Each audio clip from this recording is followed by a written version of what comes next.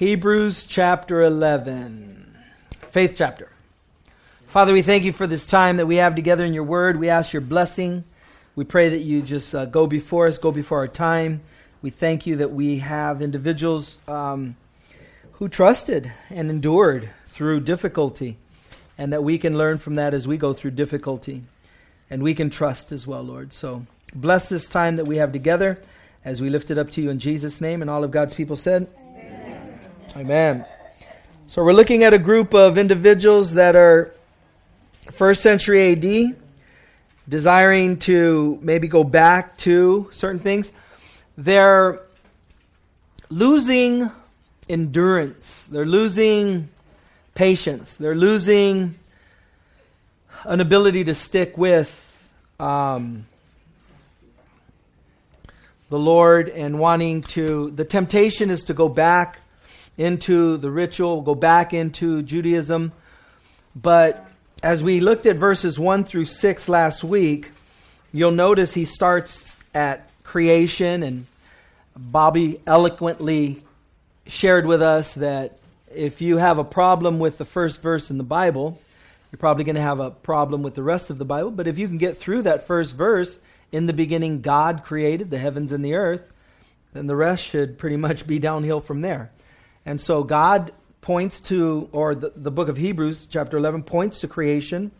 And then we look at anger with Abel and Cain. Cain kills his brother Abel. God receives Abel's sacrifice and didn't receive Cain's. And God goes to him and tells him, you know, your countenance is down. And if you do what's right, you're going to be okay. Abel didn't want to do what's right.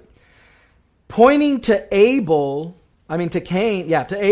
as one who walked by faith and his sacrifice was received, and yet he's not there. None of these Hebrews that were struggling with their faith were killed up to this point. And so that was something to think about for them as they're listening to this encouragement. Then he talked about Enoch, and nobody endured as long as Enoch, right? Because he had endured over 300 years. And he walked so closely and so tightly to God and with God that God took him. He raptured him. And so he went with him. And so we're going to go on. And then we ended with the verse, but without faith it is impossible to please him. For he who comes to God must believe that he is, and that he is a rewarder of those who diligently seek him. So as we go through the book of Hebrews, and we're in chapter 11, this hall of faith as it's called, trust and endurance is kind of what you want to understand, what God is showing us through these individuals. They trusted God by taking him at his word, and they endured through time. And so that's an important thing for us as Christians. We don't throw in the towel. We don't quit. We don't give up.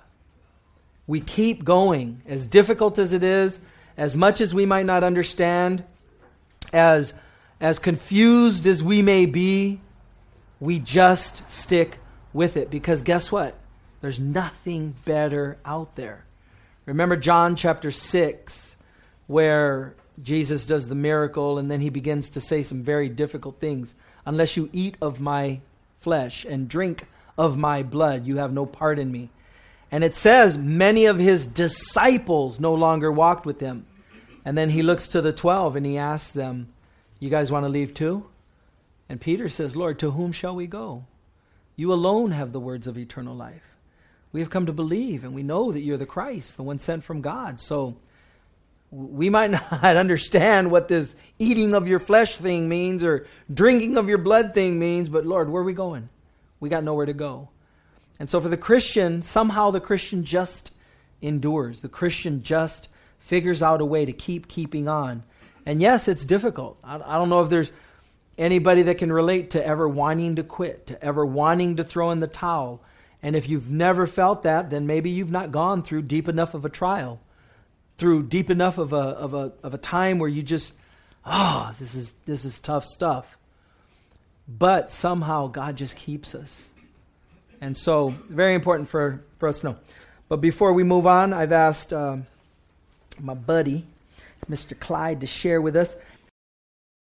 Okay, I wasn't sure exactly how to attack this issue when Johnny first presented it to me, At first, I was kind of thinking that maybe you're looking for a short message. And anyway, so I did a little bit of both.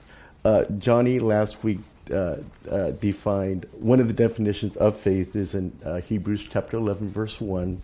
And he mentioned that, and I don't want to repeat everything just because most people were here last week. But when I started thinking about faith and my experiences with faith, obviously the Bible says without faith it's impossible to please God. So faith is a critical ingredient in our relationship with God, just as belief is, obviously. And one of the things that I was thinking about was, in my situation, I became a Christian in my teens. So it's been a long time, and the walk has been not without trials, obviously, but I've been really blessed. And I would say that I sometimes wonder what kind of person I would have been if I didn't have Christ in my life in an early age. And like I said, I still have trials, still have struggles like anybody else, but I feel so blessed in that area. One of the things that when I look at the area of growth in my life over the years is that one thing is being content. The Bible talks about us being content and not comparing ourselves with other people or other issues. And I think sometimes if there was a stumbling block in my life, that would be one of them. Not being content, and it'd be more comparing myself with other people. And obviously, I would put myself more at the short end of the stick a lot of the times. But I think God has worked with me, and God has shown me over time that He's made each of us special. And in that way, I can rest in that.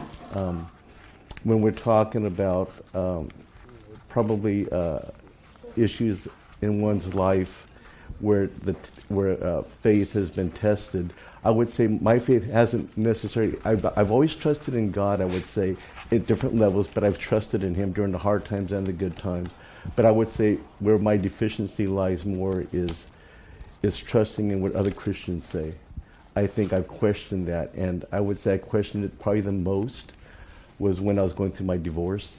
And I've heard people pray and talk when I was engaged with my ex-wife about how good things would be and about how things would come about and we would grow in this and that. And I've often wondered, why didn't anybody share if they had this prophetic issue about what we were really going to go through? And I was hurt by that, and I stumbled, and I even questioned some of the leadership about that at times at the fellowship I was going to. And so if any areas where I've stumbled in the area, it's been more with not as much God, because but people that have shared things about God that I put faith in that just didn't come to pass. But as far as my walk goes, I would say if I bring it to current times, we all go through experiences in our life, I think, where nothing stays the same for very long. Things are in constant state of change. And in my situation currently, I would say that I'm in the most unique situation I've been in years, because I retired from my job a number of years ago, for various reasons. And since my mom passed away in September, I was focusing a lot of my attentions and devotions towards her prior to that. And since she's gone now, I realize more than ever that, things on this earth mean so much more less to me than they did even a year ago. That my place and our ultimate home is in heaven. And I would say materially speaking, God has blessed me and taken care of me, but it means so little in relationship to friends and people I care about and love. So in that way, I think I've grown, and I never forget what Johnny says as far as keeping a light touch on this world, and that's something that I think has worked out well for me in that area. I'm in the process of selling one of my condo that I lived in for 23 years, and it's hard because it's been home for me for so long, and even though it's small, it doesn't matter. It's still my home. And it's been tough, but today was the first day that it went for sale, and I already got an offer on it, and it was more than what I asked for it. But it doesn't matter. Those things are so minor in comparison with other things we talk about when we talk about our heavenly home. And in John 14, it talks about one day we're going to have a mansion. God's going to prepare a mansion for us, and we're going to have a home with Him. And that's what truly counts. So, I'm not perfect in my faith by any means. I have struggles like anybody else does, and I'm far from perfect, but I feel very secure in terms of knowing that, much sooner than later, that that's when my home's going to be, and I can thank God for that. So, anyways, that's it in a nutshell. Good job. Try to hand.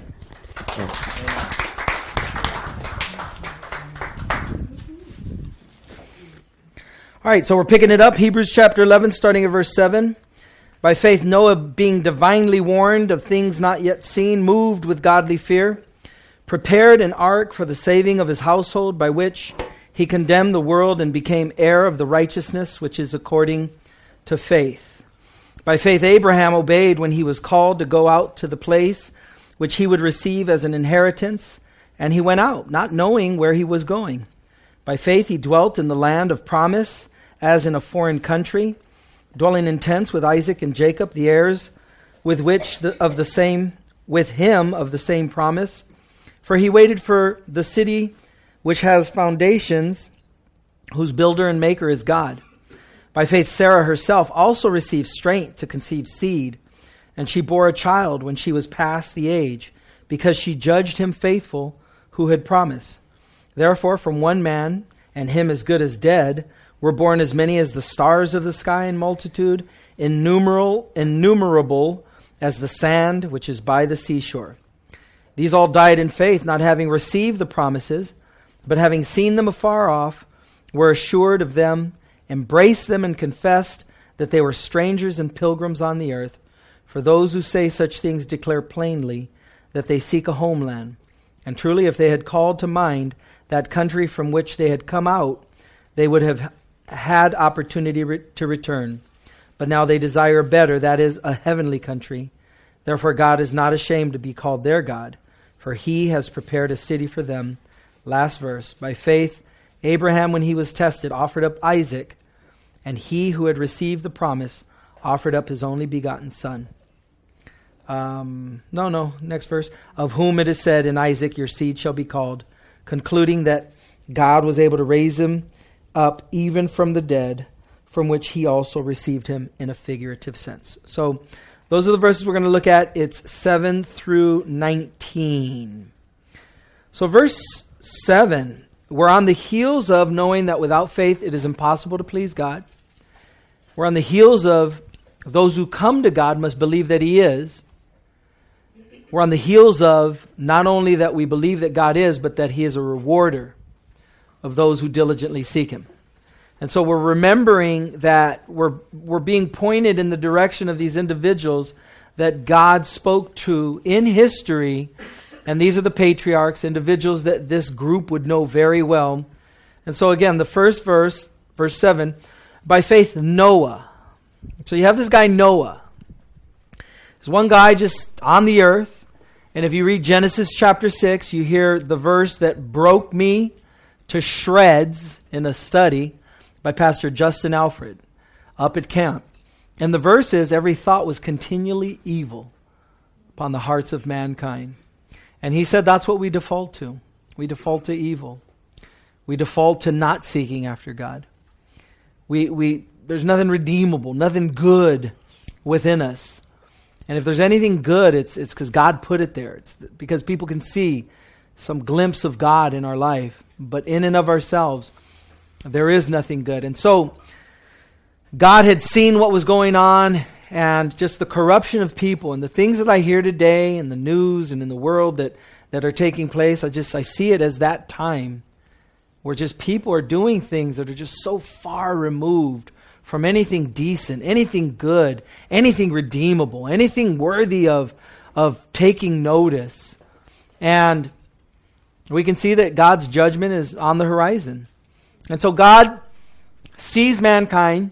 He sees where they're at. He sees that every thought is continually towards evil. And He sees Noah. And it says of Noah that he finds grace. in the sight of God. God sees Noah, and he's going to extend to him his hand of grace. It goes on, being divinely warned of the things not yet seen. And so God has a talk with Noah, and he lets him know. He warns him that impending judgment is coming. It goes on to say, moved with godly fear. Roxanne last week talked about something that the Lord had instilled in her heart from early on as a Christian is to fear the Lord.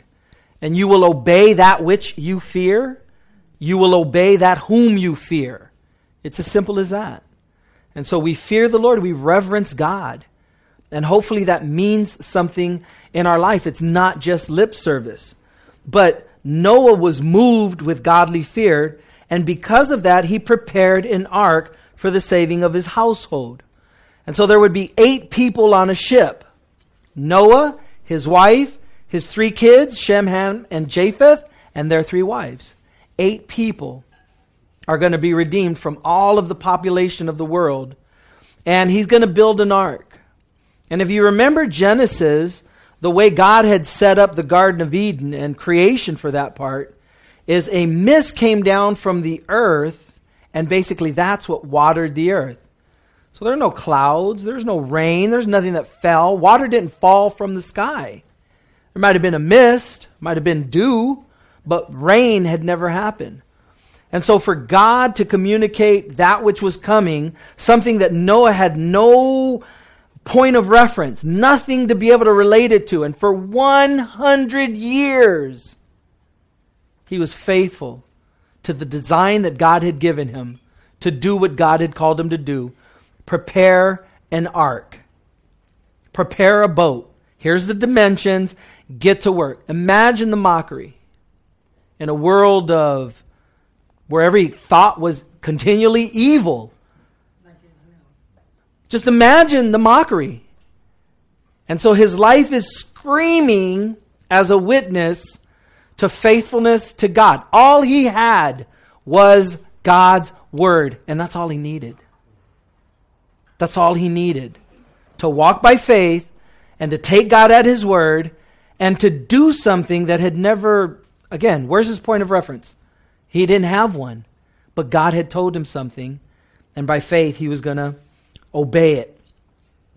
So he prepared an ark for the saving of his household, by which he condemned the world. How did he condemn the world? Did he have a bullhorn and he told them, condemnation, you're going to hell? No. Through his righteous obedience, he basically condemned those who were unrighteous because they weren't in obedience to God. And then it says finally of him, by which he condemned the world and became heir of the righteousness which is according to faith. And so we are heirs of righteousness as we walk by faith. What does it mean? Take God at his word. Trust him. Endure through difficulty. We don't throw the towel in. We don't give up. We look up. We pray. We don't have to understand everything. And Abel's example was, it didn't happen in his life, did it? But you think he was sad when he came into the presence of God? When God received him into glory? No, not at all. Moving on, verse 9. By faith, Abraham obeyed when he was called to go out to the place which he would receive as an inheritance. And he went out not knowing where he was going. What? I read Genesis. That's not even like the truth. Wait, hold up. What? By faith, Abraham obeyed God when he was called out. No, he didn't. He went halfway to his father and waited until his father died 13 years later. Then he would go. But wait, hold on. Is that included in the New Testament under grace? No. God doesn't see anything negative in your life. The account, the record in heaven is blessings. And it's crazy to think like whatever slips and falls and stumbles and difficulties, only that which God will reward you for in heaven. Only that commendation that you will receive in heaven is that which is recorded in the New Testament under grace. Incredible plan. It's not included. You ever read about Lot in the Old Testament? And then you go to the New Testament and it says his righteous soul was vexed. What? Is right? What? That's not, how does that happen? It's on grace. It's God's favor. And so for you, God sees you in a light that you probably, can't even imagine yourself. He sees you as pristine. He sees you as worthy of blessings. He sees you as just all of this stuff that you're going to receive on the other side of eternity under grace. And that's just the way it is. The reality is, Abraham didn't immediately obey. But that's okay, because he did eventually obey. And God saw that obedience. And he's rewarding him from... Right here in the New Testament, we have this picture of Abraham as just an awesome little account as you read it. Goes on, and he went out not knowing where he was going. By faith he dwelt in the land of promises in a foreign country, dwelling in tents with Isaac and Jacob, the heirs with him of the same promise. I like that about Abraham. A very, very, very wealthy and powerful man. He takes his servants, his slaves, and he beats up the king and his army of another land. Remember when they were trying to come against Lot, his nephew? But yet, he dwelt in tents. Speaking of a temporary dwelling place. Speaking of treading on this world, as Clyde shared, lightly. Not touching too deep. 10 pegs as opposed to, just digging deep in life. I got a foundation. I want a basement. I want 3 basements. And I want ceilings and roofs. And no, he just treaded lightly. That's a neat thing about the patriarchs. The heirs with him of the same promise. Verse 10, for he waited for the city which has foundations, whose builder and maker is God. This is straight out of Revelation. How does that happen? Abraham was able to see something that was so future. A new heavens and a new earth. He says right here, whose maker and builder is God. He's seeing something that only eyes of faith can see. Here's an interesting thing about God. God will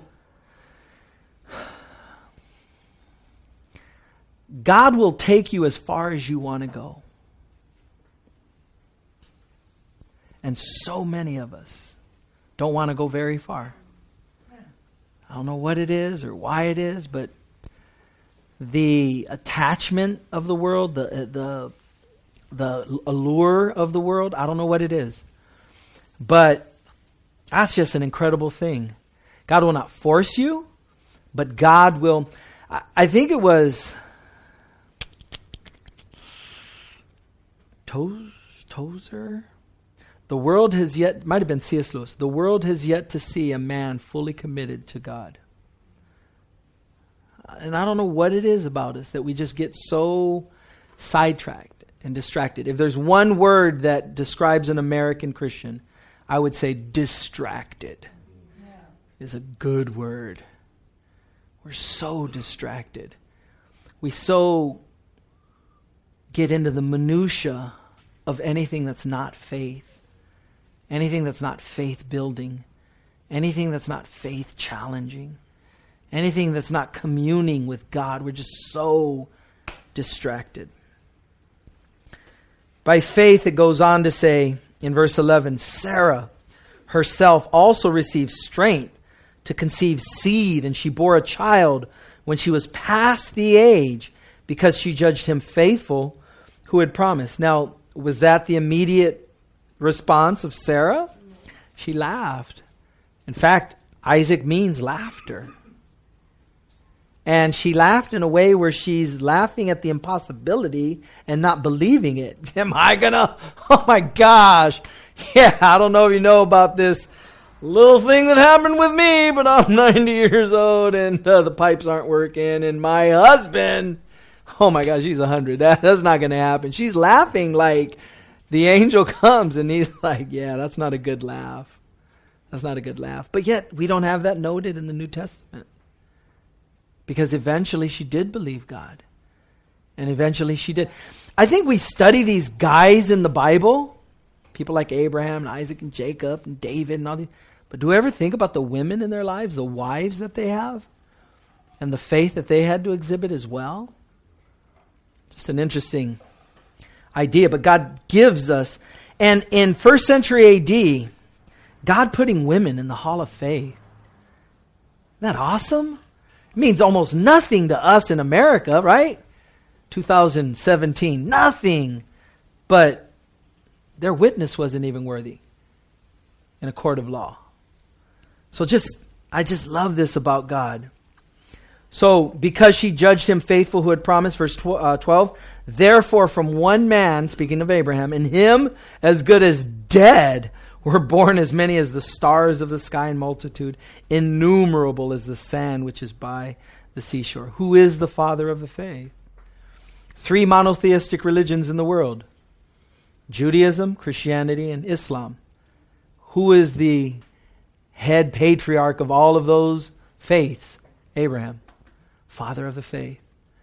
And so just see what God can do through that.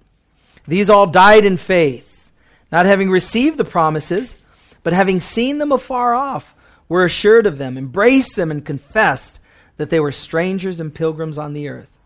Are we pilgrims on the earth? Do we tread lightly on the earth? Or do we dig roots really deep? For those who say such things declare plainly that they seek a homeland. And truly, if they had called to mind that country from which they had come out, they would have had opportunity to return.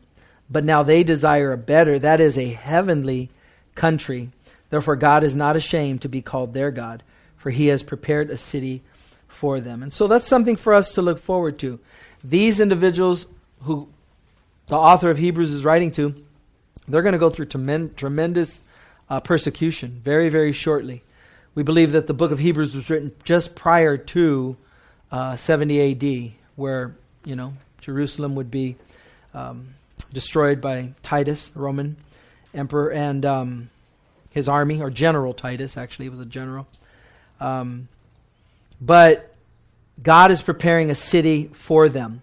And so God is preparing something for us as well. And heaven is that place that God is preparing for us. And he's preparing us for that place. I pray and hope that we're participating with him in that process, that we're not resisting God. I want to be prepared. I don't want to be a country bumpkin when I get to heaven. Whoa! I didn't even know! Whoa! No! It's crazy! Hopefully God's preparing us, and we're participating in that preparation where, you know what? Yeah, I'm seeing it. Eyes of faith. I'm starting to see it. By faith, Abraham, verse 17, when he was tested, offered up Isaac. And he who had received the promise offered up his only begotten son, of whom it was said, in Isaac your seed shall be called, concluding that God was able to raise him up even from the dead, from which he also received him in a figurative sense. Probably one of the greatest chapters in all of the Bible, Genesis chapter 22. And Hebrews 11 is giving us insight. Offer your son, your one and only son, your only begotten son. How many sons did Abraham have at this time? 2. He had 2.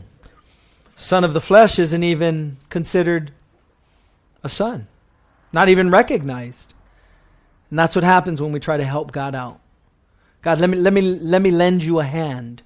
And then we got these little things that we pick up when we go to the world. Where did Hagar come from? When they went to Egypt, they picked up a handmaiden. And so, again, I just see the grace of God in these things.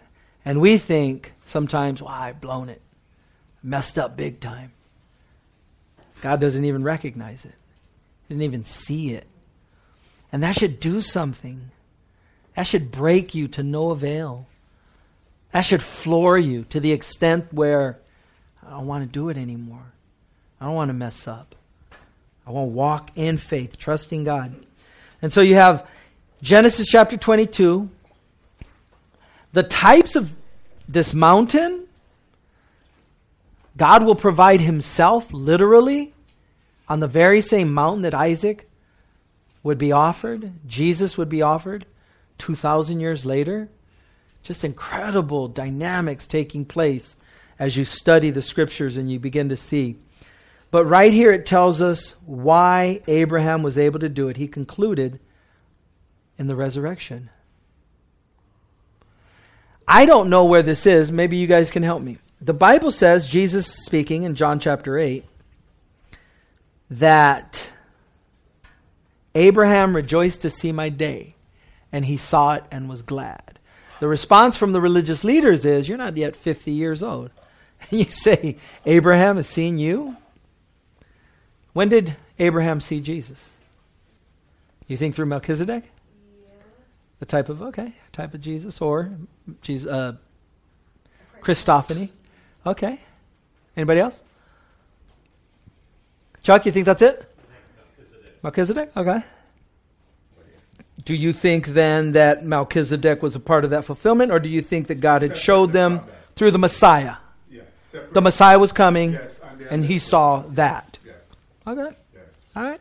And I believe that's how they were saved in the Old Testament. They looked forward to the cross. We look back to the cross. So, all right, just throw it out there. So it tells us right here then how he was able to do it by believing in the resurrection. Again, concluding verse 19, that God was able to raise him up even from the dead, from which he also received him in a figurative sense. Now, that's a very, very profound level of faith. You are going to take the son of promise that you've waited your whole life for, and at God's word, obey God and strike him dead. That's a level of faith that I find very difficult to relate to, but that's serious faith. He figured, hey, this is the son of promise.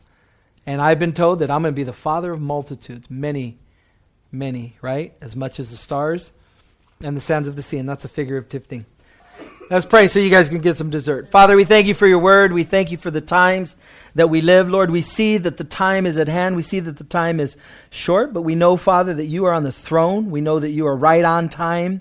I pray, Lord, that we would be busy about your business. I pray that we would proclaim your goodness to those who we come in contact with. Father, as light in this dark world, as salt that preserves this corrupt world, Lord, I pray that we would do what you've called us to do.